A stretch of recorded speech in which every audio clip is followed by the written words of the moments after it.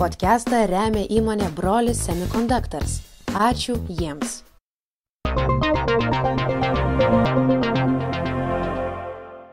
Sveiki visi Mokslo sriubos podcasto klausytojai ir žiūrovai. Sveikinamės su jumis šiandien ir pas mus studijoje šiandien svečiuojasi Mažena Mackoit-Sinkevičienė. Ji yra fizikė, fizinių ir technologijos mokslų centro doktorantė. Ir šiandien pasikalbėsim, kadangi žinome, kad Maženą daugelis mūsų žiūrovų irgi pažįsta. Ir kalbėsimės, galim pasufleruoti, kad Mažena jau jos daktaro disertacija eina į pabaigą. Tai ir pasikalbėsim apie tai. Tai pirmiausia, galbūt jau 4 metai doktorantūros. Greitai prabėgo tie metai. Kokie sunkumai buvo, nes atsimenu dar gal 18 metų vasarį, gal ar kovą lankeisi irgi podcast'e, dar Marius, kitas vedėjas, kalbėjosi su tavim. Tai čia 2,5 metų atgal. Dabar kalbamės, kaip galbūt pasikeitė per tuos visus 4 metus, kokie įspūdžiai visos doktorantūros. Gerai, 4 metai iš tiesų yra netrumpas kelias, bet prabėgo labai greitai. Kiekvienam doktorantui yra skirtingi etapai. Pradžioje tu esi kupinas jėgų, idėjų, taip, tu mokaisi, tu laikai egzaminus, tu rašai mokslinius darbus. Bet yra kita medalio pusė, yra ir daug nesėkmių, gali būti ištisi metai ar 2, kurie neatneša jokių vaisių. Tai savo kelyje patyriau skirtingų etapų. Šiandien esu ties finišu, kaip Agnius pastebėjo. Tai yra tas pakilnumo momentas, taip, kai tu jauties taip, tu įgysi savo daktaro laipsnį, įrodėjai pasauliui, kad tu gali tapti ir nuo tol veikti kaip savarankiškas mokslininkas. Tai yra kiekvieno tyrėjo tikslas. Bet pats laipsnis, aišku, nėra tas rodiklis. Taip, kai kurie magistrantai ir bakalaurai jau sėkmingai vykdo savo tyrimus, bet doktorantūra yra skirta būtent tavo idėjoms, ne, darbui komandoje, išvykoms į užsienį, kaupti ne tik žinias, bet ir sudaryti voratinklį pažinčių su kitais mokslininkais, pasidalinti idėjom ir gal susikooperuoti. Ir mums tai pavyko padaryti irgi, ne tik tais apsiribuojant Lietuvą. Na, šitas klausimas daug atsakymų turi. Kaip aš dabar jaučiuosi? Aš laiminga. Aš tikrai dabar esu laiminga, aš jaučiuosi, kad esu ten, kur turėčiau būti ir vienareikšmiškai, jeigu būtų atsakymas. Taip, aš tarsi iš naujo atgavau jėgas ir matau, kad norėčiau ir likti ir toliau tęsti tos darbus. O gal pasidalink mintimis apie savo darbų temas, galbūt kaip pasirinkai tą sritį ir kokie buvo galbūt tikslai. Ir ar pavyko juos 100% įgyvendinti? Taip. Kaip pasirinkau? Na, gavau pasiūlymą iš tiesų. Prieš tai buvo eksperimentatorė. Ne visi fizikai išlieka toj pačioj srityje nuo pat pradžių iki pabaigos. Tu gali varijuoti, ieškoti, nes fizika, tiek atšakų turi, tu gali visą laiką rinktis, kas mieliau tavo širdžiai. Ir nuo eksperimentatoriaus taip perėjau į teoretikų pusę, taip, tai tie žmonės, kurie analizuoja, skaičiuoja, kurie modelius, jos tikrina, kažkokius daro pasiūlymus būtent eksperimentatoriams, jos papildo. Tai tą manyje atrado profesorius Gintaras Valūšis per savo studijų metu magistrantūros 2 kurse, kuris pasiūlė Maženą, o nenorėtum pabandyti, kurias nauja komanda, atvyko žmogus iš užsienio, profesorius Audrius Alkauskas, kuria grupę. Manau, kad visai gerai ten pritaptum ir tiktum. Tai čia buvo toks, o kodėlgi ne, taip, ir tai buvo naujas sritis. Iki šiol, iš tikrųjų, mes čia turim puikiai išvystytas, aš nežinau, optoelektronikos sritis, ne, puslaidininkės, lazerius, šaltųjų atomų, teorinius tyrimus, bet kvantinės technologijos, sakykime, tai elektroninės struktūros skaičiavimo metodologija, bet būtent pritaikyta toms technologijoms kurti, išsiaiškinti. Man skambėjo kaip iššūkis, kažkas naujo, aš žingeidė, aš esu smalsi, galvoju, jeigu nepavyks, tai ne pabaiga, ne? Tu vis tiek kažką įsisavinsi naujo ir tas išliks. Tai kaip investicija į save. Tai šiuo atžvilgiu taip džiaugiuosi, kad pasiryžau. Tai kartais reikia drąsos. O tada pačio doktorantūros darbo objektas, kas yra? Pats objektas, na gerai, čia reikėtų pradėti taip. Pabandyk paaiškinti, kad net aš suprasčiau. Čia va iššūkis didžiausias bus. Galvoju, kaip ar labai iš tolo pradėti. Galima ir iš toliau, tada iš toliau, taip, bendrą kontekstą galbūt suprasime. Kontekstai, taip, tai Forbes žurnalą visi skaito, ne? Taip, kad žino tikrai. Žino, taip, tendencijos, tai kur daugiausia tyrimuose yra investuojama pinigėlių, ką mokslininkai yra susikoncentravę, tai yra 5 sritys šiuo metu. Tai viena iš jų yra robotika, tai bioninių galūnių tobulinimas, kad būtų lengvesnės, atsparesnės, patikimesnės. Netgi Europos Sąjungos komisija startavo toks projektas, kad sukurti robotus, kurie ateityje padės senyvo amžiaus žmonėms, pagelbės kasdienės ruošos darbuose. Puiku, ne? Kitas sritis yra nanotechnologijos. Tai būdas kontroliuoti labai mažas struktūras, pavyzdžiui, teikiant vaistus medicinoje, su to dirbama. Taip. Trečias sritis yra energijos šaltiniai, tai baterijos, taip, kaip ličio jonai ir kitos, kad pasikrautų greitai, būtų ilgai veiktų, na ir taip toliau. Taip. Tai ketvirtas sritis yra genų inžinierija. Čia reikia paminėti Virginijų Šikšnį, taip. Iškiliausia mokslo žvaigždė Lietuvoje, taip, kuris iš tikrųjų dirbo iš pradžio ieškodamas, kaip prailginti ant jogurto galiojimo trukmę, taip, ir kilo jam idėja, tai kartais nežinai, kas laukia, taip. Na ir 5 sritis yra kvantinės technologijos, būtent. Ir, kasgi tos kvantinės technologijos? Tai kvantinės technologijos pasitelkia viską ir galioja pagal kvantinės mechanikos dėsnius, taip. Kvantinė mechanika, taip, prašo, kaip veikia pasaulis subatominiam lygmenyje. Tai mes kalbame apie mažas daleles, tai yra atomai, jonai, elektronai. Ir bandoma prašyti jų judėjimą. Tai yra pats neintuitiškiausias mokslas. Feymanas sakė, nėra ne vieno žmogaus, kuris supranta, kaip veikia, ne? Kažkaip sakė, jei supranti, kaip veikia kvantinė mechanika, tu nesupranti. Tu net iš tikrųjų nesupranti. Būtent tik tais labai taikliai, tiksliai, ir jis tą minėjo ir savo dėstymo eigoje, savo studentams.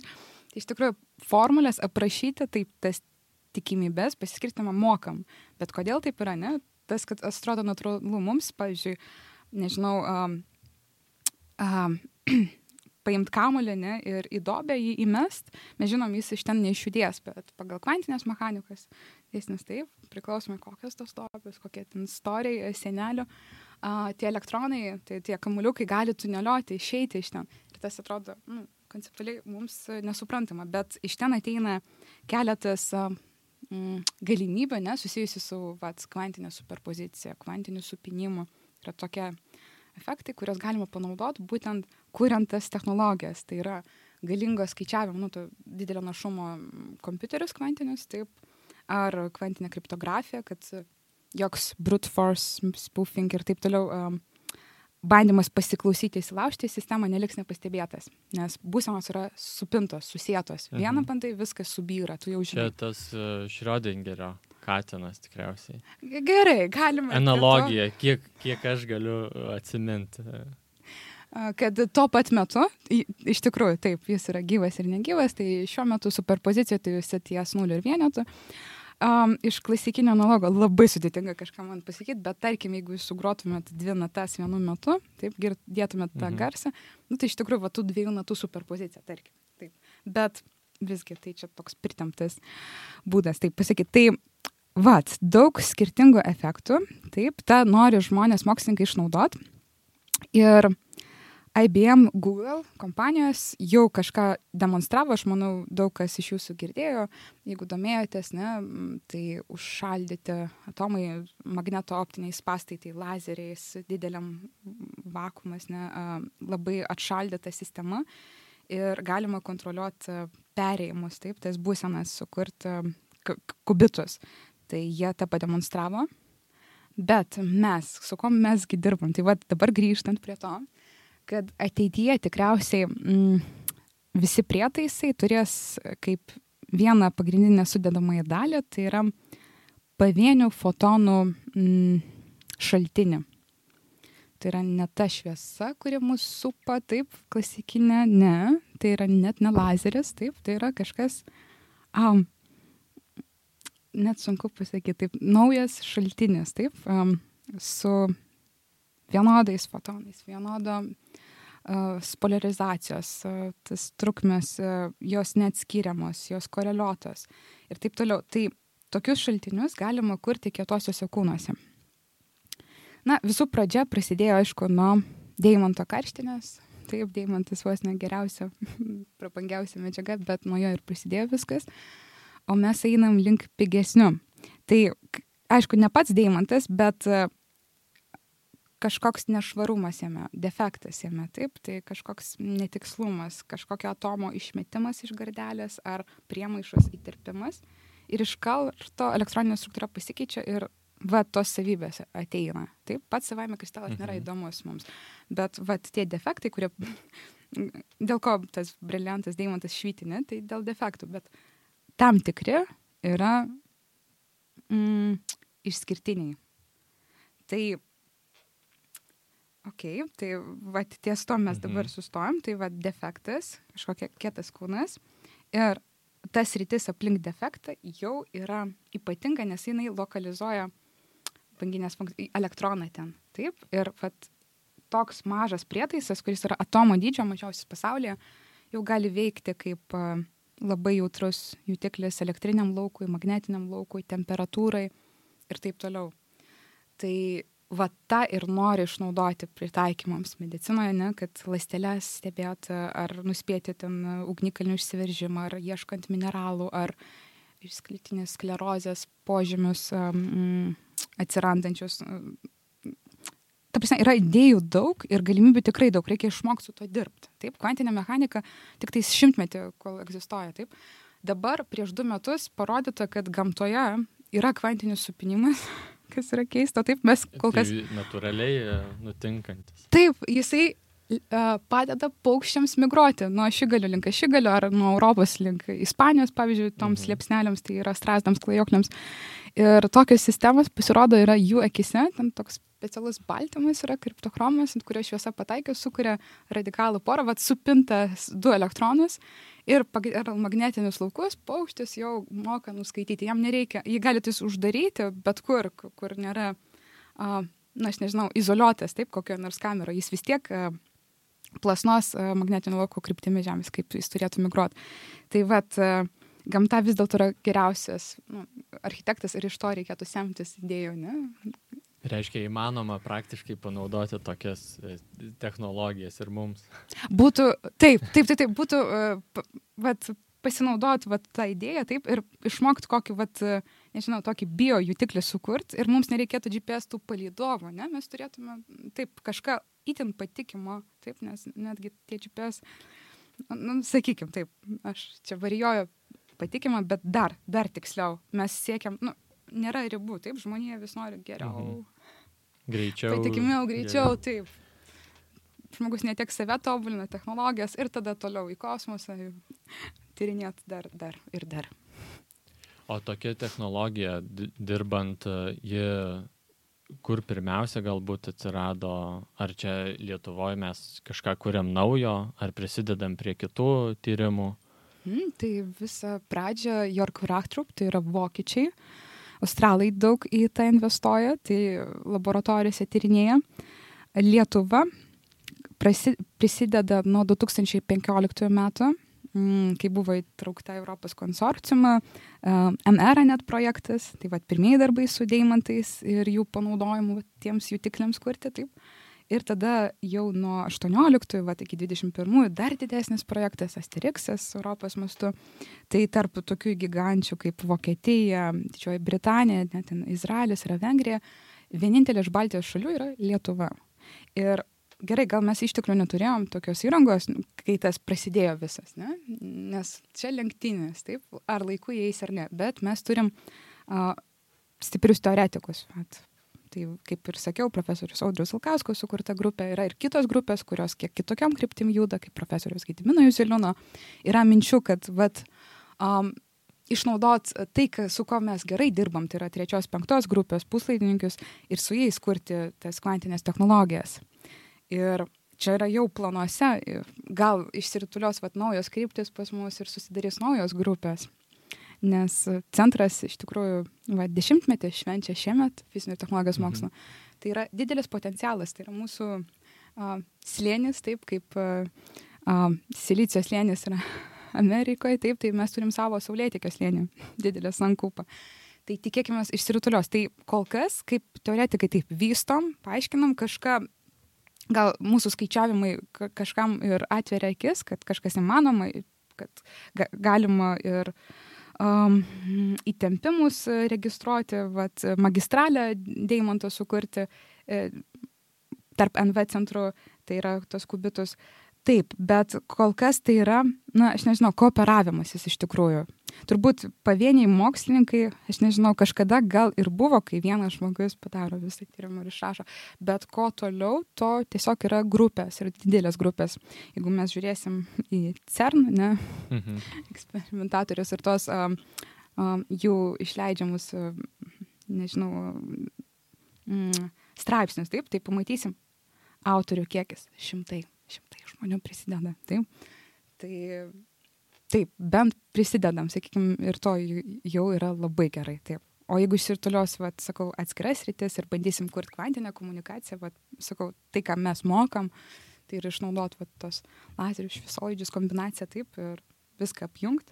Gal tapsim ir lyderiais kažkokio atšakoje, taip. O man būtų įdomu, nes kažkaip mano požiūriu kartais atsiskiria fizika, kuri yra grinai teorinė ir kuri yra jau dirba su kažkokia technologija.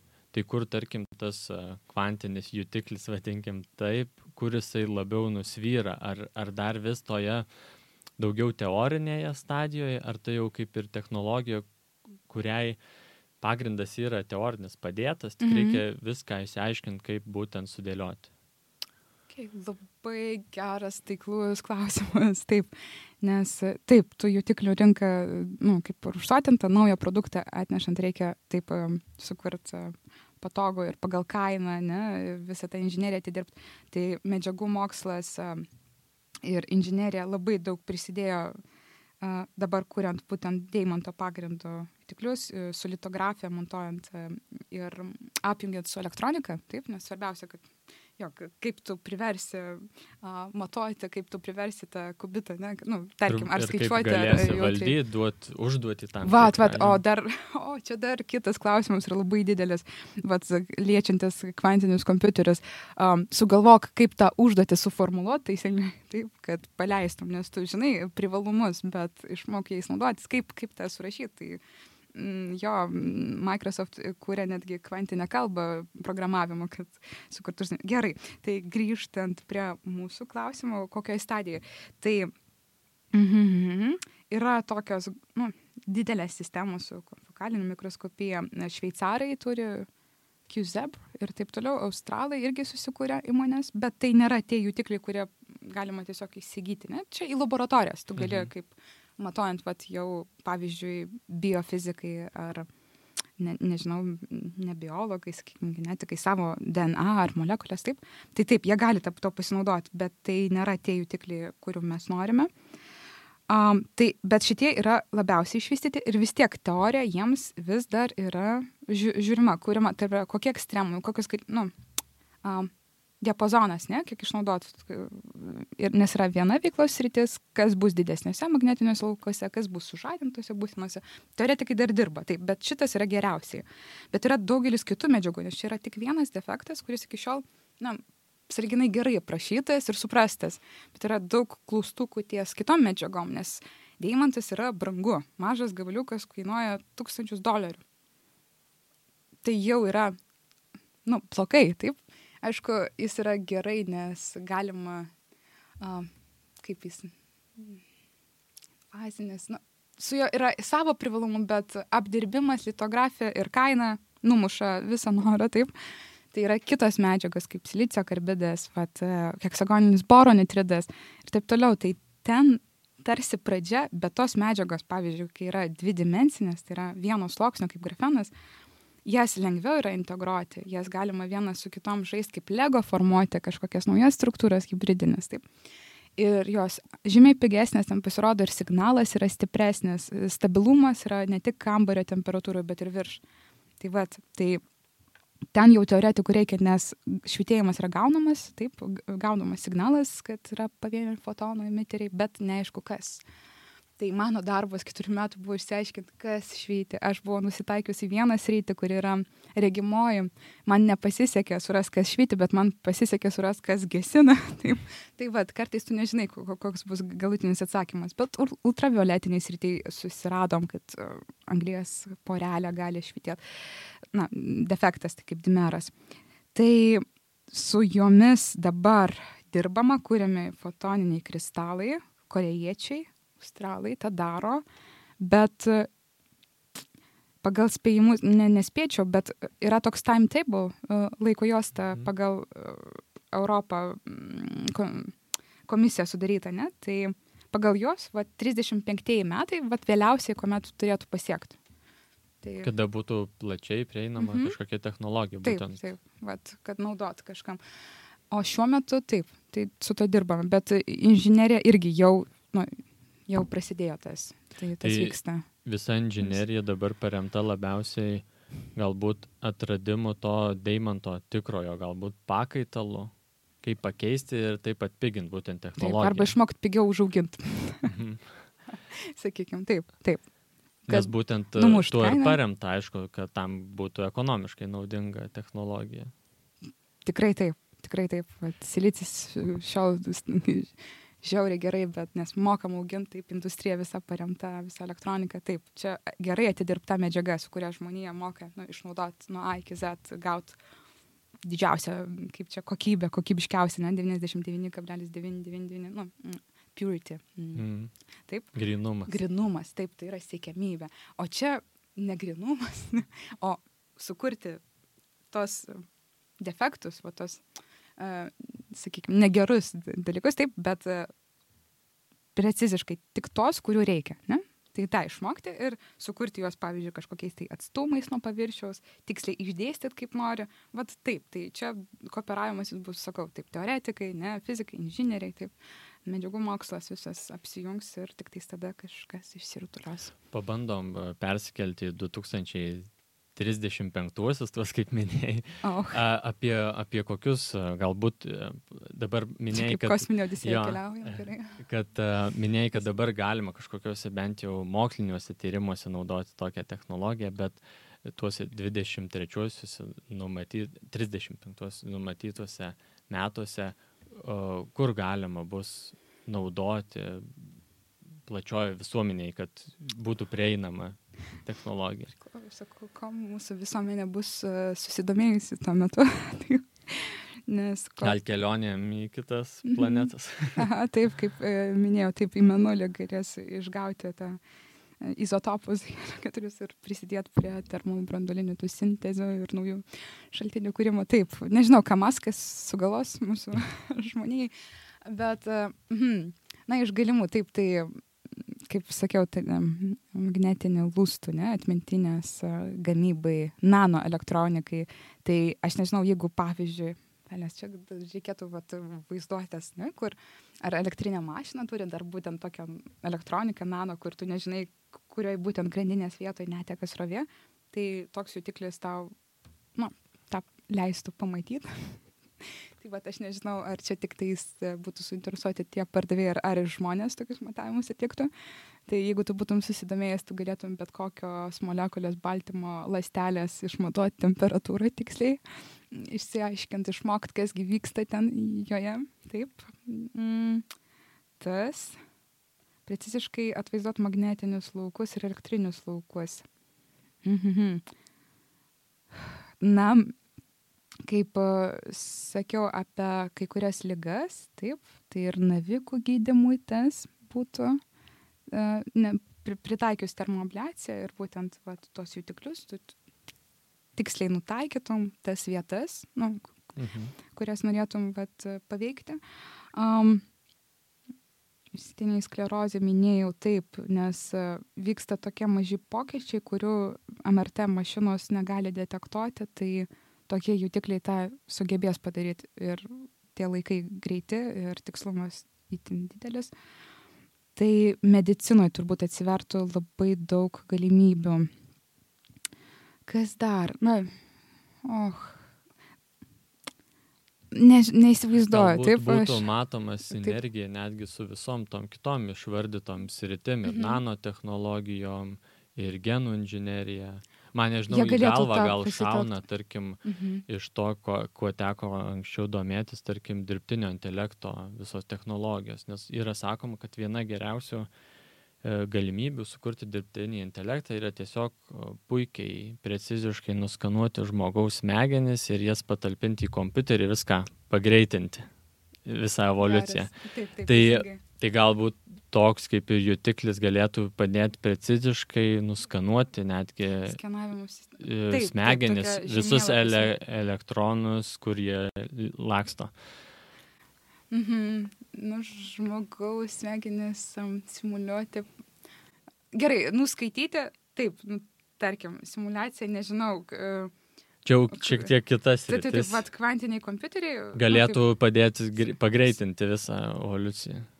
Taip, tu galėtum simuliuoti, nes tada noriu, ką Britai siūlė, kad esamų metu ne tik tais prognozės sudaryti, bet ir spūstis mašinų, taip, esamų metu, nes kubitų skaičius leis labai daug simulacijų atlikti vienu metu ir tu galėtum, kaip čia esamų laikų viską rodyti tą informaciją. Bet tai yra, kaip lūkesčiai, žinai, kaip čia dažniausiai būna, tu sukuri technologiją, o jinai pritaikymą suranda gal 15 metų po. Čia kaip... Yeah. Taip, tai tu niekad nežinai, ką tai išsirutulios. Jo, aš atsimenu, buvo gal prieš porą metų pasidariau akių korekcijos operaciją ir būtent tų metų gruodį už tą lazerinę technologiją buvo Nobelio premija suteikta, kuri atsirado gal prieš 20 metų ar 15 metų prieš tai. Tai visas technologijos, dažniausiai atsiranda technologija, kuri pirmiausia moksle bandoma taikyti ir toliau tobulinti, o tas būtent pritaikymas visuomeniai plačios technologijos, jisai ateina tik ganėtinai vėliau. Gal čia viena ir iš tokių problemų, gal mokslo apskritai, kada žmonės ne tiek mažai tikisi iš mokslo, kadangi lūkesčių dažniausiai dideli, o rezultatas ateina ganėtinai vėlai, būtent tas technologinis. Tie lūkesčiai labai taip numuša ir patiems norą ir darbus. Taip, tas teisingai, per dideli lūkesčiai veikia neigiamai. Valstybės didesnis suinteresuotumas turėtų būti labai gerai. Dabar apmąstomi yra tokie modeliai, kad institutuose būtų tuo pat metu, kaip čia tas visas kelias, nuo teorijos iki R&D, taip, kad tokius žmonės samdytis, kurie mokėtų surasti taikymus, kalbėti su įmonėm, ką galima būtų apjungti, kokie yra, nežinau, ko reikia būtent. Taip, kaip komercializuoti galbūt. Taip. Tai čia būtų tuo pat metu ir mokslininkai, kaip ir vadybininkai, kažkas tokio, tai tokia grandinės dalis tarp to ir to, nes to reikėtų. Tai nes istorijai, mokslo tiek yra daug pavyzdžių, tas pats Denisas Gaboras ir tos holografijos, apie kurias kalbu. Tai jo teorijai tam, kad iš popieriaus būtų perkelta į eksperimentą, prireikė dar kažkiek 20 metų, kol buvo sukurtas koherentinės šviesos šaltinis, tai yra lazeris. Tai jam to trūko, norint įvykdyti savo kažkokias idėjas. Ir, tai tu niekad nežinai. Bet reikia tiesiog daryti, reikia tos tyrimus daryti, kad ir kokie rezultatai yra rezultatai. Ne visada tu turi, kaip čia, lūkesčiai, nes kas galėjo pagalvoti apie tos jogurtus taip, kad išsirtulios. Tai taip ramiai. Tiesiog darai, dėl ko mes tai darom, nes mes žingeidus smalsus, mums tai patinka, mums tai veža, ir dėl to ir dirbkim ir darykim, taip. Bet jeigu žmonės ant mūsų primės, jūs privalot keisti, taip, malonu, dėmesys malonu, mokslai turi domėti žmonės, taip, aš už tai, bet nespauskit, mums ir taip nėra taip lengva. O teisingai. Galim irgi šiek tiek nusikelti į ateitį, bet labai artimą. Įsivaizduok, kad daktaro laipsnis jau tavo kišeniai ir ką veiksi kitą darbo dieną. Ar tęsi tuos pačius būtent tyrimus, ar rinksiesi kažkokią galbūt kitą sritį, kur kažkokie pamastymai apie ateities darbus? Na gerai, pradžią gal pašmaikštausiu, kadangi ginuosi penktadienį, tai aš žinau, kas šeštadienį darysiu. Tai čia bus poilsio diena. Bet taip, vienareikšmiškai doktorantams dažniausiai kyla klausimas, o kas toliau, visi suinteresuoti yra žinot. Yra vakarietiški modeliai, kad turi būti apykaita, ne, tu atidirbai laiką savo grupėje, tu tada darai postdoką. Postdokas yra po doktorantūros, tas etapas 2 metams, kas kart konkursas iki 35, tu gali dar semtis. Taip, arba į tą pačią sritį laimėti projektą ir nuvažiuoti kitur. Tai, tas galvoje irgi buvo, sakykime, taip, nuvažiuoti į užsienį, taip, semtis, nes kai kur yra tiesiog super laboratorijos arba tos grupės, su kuriuom kooperuojas, norėtum padirbėti, taip. Bet žiūrint, kas dabar vyksta pasaulyje šiuo metu, noro per didelio nėra, taip. Lietuvoje irgi yra iš tikrųjų gerai, mes viską turim vietoj. Čia tas reikalas. Gerai, jeigu tas netinka, tu gali tiesiog tęsti ir savo darbą ir būti mokslininku, ne? Nieks iš tavęs nespaudžia, kad iš karto važiuotum, nors visi už tai, taip, ar kurtum savo grupę, ar kažkas tokio, taip, tai tu gali ramiai atlikti tiesiog tyrimus. Taip, aš turiu daug neužbaigtų tyrimų, sakykime, nes tu visat, tu atlieki keletą tuo pat metu, taip, kažkas pasiseka, kažkas tarsi pasiekia sieną, su kuria tu nesusidoroji, pristabdai, bet po to galima grįžti po laiko ir pamatyti visiškai kitaip ir išspręsti, taip. Tai čia kitas kelias, ir trečias, aišku, keisti temą arba praplėsti, ne? Jeigu būtų kietieji kūnai, kvantiniai defektai, taip, kvantinės savybės juose, tų defektų kuriamus, tai galima būtų eiti prie Bose-Einšteino kondensatų, šaltųjų atomų, mes turim čia specialistų ir taip toliau. Taigi, grįžtant prie klausimų, kurių taip nesiryžtų atsakyti.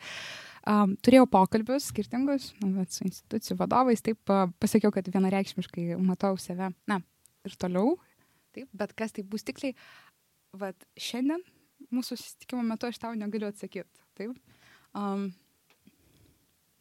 Bet taip, tai bus mokslas. Tiesiog postdokas gal iš karto 2 metai, čia kaip sutartis labai reikia atsakingai rinktis. Tai kaip čia vis tiek investuoji ir tu turi matyti link kur norėtum judėti, taip? Ar ir akademiniai pusiai, taip, ar kokį uždavinyną sukurti savo studentams kietojo kūno ir taip toliau. Tai nesinori per daug išbarstyti savęs, norisi taip, nes visą laiką mes skubam. Aš nežinau, ar tu turi tokį pojūtį, bet laiko vis mažai. Šiandieninis žmogus, manau, kiekvienas tą jaučia. Taip, ir gal jau pats laikas gerai planuoti. Yra planuotojai, kurie 5 metus į ateitį, kaip šiandien mes apie ateitį tą kalbam, moka susiplanuoti, tai aš jau norėčiau savo laiką taip, atsakingiau, galima sakyti taip, nes jau energija, rodiklis ne tas pats, tai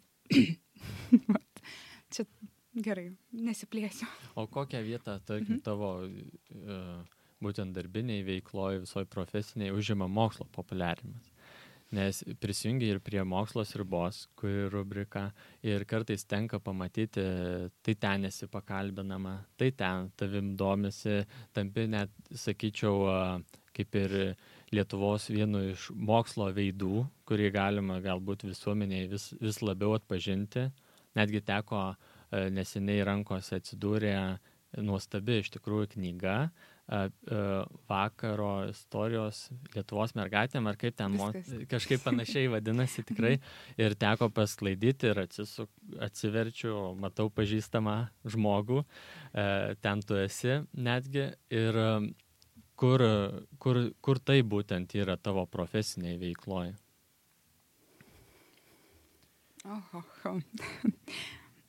Ačiū, labai kaip ir klausimas, ir įvertinimas, taip. Labai didelė, taip, labai didelė vieta užima. Aš labai džiaugiuosi prisijungus prie Mokslos ribos iniciatyvos, prie visko, ką jūs darote jau 8, jau 9 einam metus, taip? 10 dabar man sezonas. Gerai, mano klaida, 10 netgi 10-metis, tai yra labai daug. Ir tai yra toks nuoširdus darbas ir labai daug laiko, kaip ryjantis, valgantis. Ir, aš manau, apie tai reikia kalbėtis. Mes jau gyvenam tokiam amžiuje, taip, kur visi galvo, fizika, neįdomu, mokslas, kur tas pritaikoma, visi kalba, kur tas pritaikoma, o pažiūrėkim, kas vyko dabar su mūsų egzaminais, taip, parodykim, kad mūsų supa, mes turim, gerai, apie naujausias technologijas ir kryptis tiek to, bet žinokim, kasdieniam gyvenime, kur tas pasitaiko, kaip aš minėjau apie tą paukščių migraciją, taip, bet kaip miniu baleto fiziką, tas, apie ką aš dar kalbėjau, turbulencija lėktuvų, kad kasdien tai yra ir kai kurie neišspręsti klausimai iki šiol, su to vis bandoma taip kovoti, taip, dėl ko tas kyla, kokį ten skrydžio metu kur sėstis geriau, taip, ir taip toliau. Kad būtų apie ką pakalbėti, mes vis tiek, nežinau, technologijų civilizacija, mes žmonės, mes kūrybingi, tai tiesiog domėkimės, gal nespręskime to, bet žinokim, vis tiek kūrybingai, ne tik mokslininkai, bet ir žmonės mokės ir pritaikymus surasti tam, arba nuo jų sprendimo priklausys, kiek bus investuojama į mokslą ir mokslo populiarinimą ir nežinau, tą švietimo sistemą nuo pradedant moksleiviais ir universitetais. Tai tai tiesiog, kad aware, kad mes būtume, žinotume, kas. Man tai svarbu apie tai kalbėti. Man tiesiog tai įdomu, mane tai veža. Taip, aš džiaugiuosi gavus tokį pasiūlymą iš operatorės Viktorijos Zonytės, labas, taip, ir iš komandos. Gavau laisvę, tokio kūrybiškumo, supratau, kad vis tiek kasdien apie tai kalbosi prie puodelio kavos, kasdien mes pradedam taip rytą ir užbaigiam dieną, tai nebuvo sudėtinga. Negalvojau, kad tiek patiks ir įsivažiuosiu. Taip, bet su to atėjo ir didelė atsakomybė, taip. Daug moksleivių rašo ir mergaičių ir berniukų, taip. Ar, nežinau, ką man daryti, kad tapti fiziku, taip, ar mano ten dvejetas pakeis mano gyvenimą ir aš neįstosiu. Būna ir tokių, būna klausimėlių iš merginų, kad matau, kad mokslas žavus, ir mokslo išsriubą žiūriu, kad jaunimas kuria, bet atėjus į įstaigas, į fakultetus, pamatėme, kad viskas apmirė. Nėra dinamikos ir jaunimui to reikia. Taip, tai aš vis atsakau, kad tik tai su jaunu krauju, naujom idėjom ateis tas, fresh, mintis, drive'as, kad noras veikti, taip. Patiems reikia visiems būti ir įnešti tą dinamiką, atnaujinti visas tas institucijas ir panašiai. Taip, apykaita, tai turi būti, nes taip, dėja taip, kaip ir sakoma, kas vyksta dabar tiek, apriepiant mokyklas, kad trūksta mokytojų būtent, nes visi išeina į pensiją, jau tą amžių pasiekia, tai panašiai ir universitetus yra tam tikros kryptis, kur, laikas eina, o naujų žmonių taip trūksta ir reikia. Bet nauji grįžta, yra ir ta, kaip čia, talentų sugrįžimo iniciatyva, mūsų centras vykdavo profesorius Gintaras Valušis ir grąžino profesorių Liną Vilčiauską, Audrių Lukauską ir kitus, čia kur savo grupį sudarė sąlygas, tai galima tiesiog taip, tai grįžtant ir taip, man patinka, prasidėjo viskas, kaip minėjai, prieš 2,5 metų, čia, tada buvo pitch čempionatas, taip, ta iniciatyva, manau, to reikia paįvairinimo, parodyti, kad, nėra ta pilka kasdienybė, tu gali ją keisti, taip, jinai yra komfortabili, patinka, bet man tai atneša, nežinau, džiaugsmą, taip, matant, kad vis daugiau žmonių domisi, kažkas vyksta, darosi, taip. Man to kaip oro trūksta. Bet ar nemanai, kad trūksta komunikuojančių mokslininkų Lietuvoje? Skleidžiančių. Jo, nes kartais irgi yra tokia nuomonė, kad mokslininkai gal nebūtinai visi moka pateikti savo mokslinį darbą visuomeniai. Tas tiesa, bet tą minutę tylos, taip. Yra kolega mano, labai puikus mokslininkas, jūs jau žinot, taip, daktaras Kastytis Zubovas, kuris turi savo ten tinklalapį, išleidęs knygą, jo klausytis kaip Tysono netų pasisakymų apie tai kosmoso atstovų mes tikrai turim gerų. Šitas tikrai kitų nišų gal ir trūksta. Ne visi yra suinteresuoti, taip. Mokėt kalbėti apie tai, ką darai privaloma, ne, net Einšteinas ir kiti sakė, kad ko geriau tu supranti, to tau lengviau pasakoti apie tai. Aš iki šiol, aš nežinau, ar šiandien mes apie tos jutiklius ir iki galo, bet po truputį, taip, aš kažkiek supratau. Mokais. Vat mano tikslas taip, išmokti, ko paprasčiau, iš tikrųjų, ko paprasčiau tu supranti, to geriau tu tą supranti, nes moki tą, aš nežinau, per pavyzdžius, ne, kalbėti. Tai tas komunikavimas ir tie užsiėmimai, ir mokslos riba, mane išmokino to iš tikrųjų, ir tiek ir su savo studentais kalbant. Tai taip. Tai ar trūksta? Taip. Na, yra ir Gražina Tautvaišienė, kas iš mokslininkų, aš dabar bijau, kad nepamiršt. Karts nuo karto yra, kur parašo toks populiarinančius straipsnius, ne? Bet ne taip kaip užsienį, taip. Aš ten žymiai daugiau to daroma, taip. Mikas Vengris, ne, per Lietuvos radio televiziją LRT turėjo savo tas pamokėlės. Tai yra gražu, aš tą žiūrėjau. Galima sakyti, šiuo metu po truputį įsivažiuoja, pradedama suprast, kad tai yra svarbu ir kokią naudą galbūt gauna, kokią grąžą mokslas po to gauna iš visuomenės galiausiai. Nes tikriausiai komunikuojant tai, kad padidinkime irgi finansavimą mokslui, mokslo institucijom. Manau, visuomenė tikrai būtų už, tikrai, tik tai jau ten biurokratiniuose kanaluose paskirstymas pinigų jau visai kitas. Bet visuomenės pritarimas yra, manau, didelis ir kuo daugiau bus komunikuojančių mokslininkų kaip ir tu, ir vis gerės ta situacija, mano manimu. Tikėkime, kad taip ir bus, kad žodį, kaip pasakei, nes iš tikrųjų taip. Gal komunikacijos, dabar jau yra netgi doktorantūros tokios, kur susijusios su mokslo populiarinimu. Prancūzijoje, Amerikoje, Ispanijoje, ta prasme, pas juos jau tas kaip ir įprasta, ne? Mums tai yra kažkas naujo. Tai mes tik dabar turėsim pirmąjį doktorantą tokį, kur pasirašė sutartį, kur jis ir mokslininkas, bet ir mokslo populiarintojas, man atrodo. Tai kaip tik Kastyčio Zubovo doktorantas, dabar atsiprašau, neatsiminsiu vardą ir pavardės, taip, bet tai ateina. Gal šiek tiek vėliau, gal mes kiek kitokie, mes kitaip komunikuodavom. Aš nežinau, kaip tas vykdavo. Pas mus dažniausiai mokslininkai būdavo kviečiami į mokyklas. Bet pristatyti gal kažką, kad paskatinti gal mokinius rinktis tam tikras specialybės. Tikrai taip, bet kaip per prievartą sugrūdė daugybė žmonių moksleivių, iš kurių kai kurie nėra suinteresuoti, tas yra, nežinau, ar turi liekamą vertę, taip, tos laidos, kai jie gali patys pasižiūrėti, parašyti, taip, arba pakviesti sudaryti, kaip būna tos scientific cafe ar renginukas, būtent susitikti su mokslininku, tada tu žinai, jiems įdomu ir jie tikrai daug daugiau naudos savo atsineš. Iš pačio žmogaus atsiranda iniciatyva pasižiūrėti kažkokį video ar ateiti į renginį, dar galbūt atsivesti draugą, įnešti tą temą draugų ratelį. Tai yra geriau negu per prievartą, kaip minėjai, suvaryti visus į klasę, kur mokslininkas pasakoja apie savo darbą, kartais gal ir perspausdamas į labai didelės mokslinės detalės. Taip, nes reikia ir surasti mokslininkų, kurie savo norų ten ir nuvyks ir pasakos. Nes taip, tas teisingai čia iš visų. Nes jis gali kaip tik kitaip paveikti ir žmonės apspręs visiškai kitokį sprendimą priimti.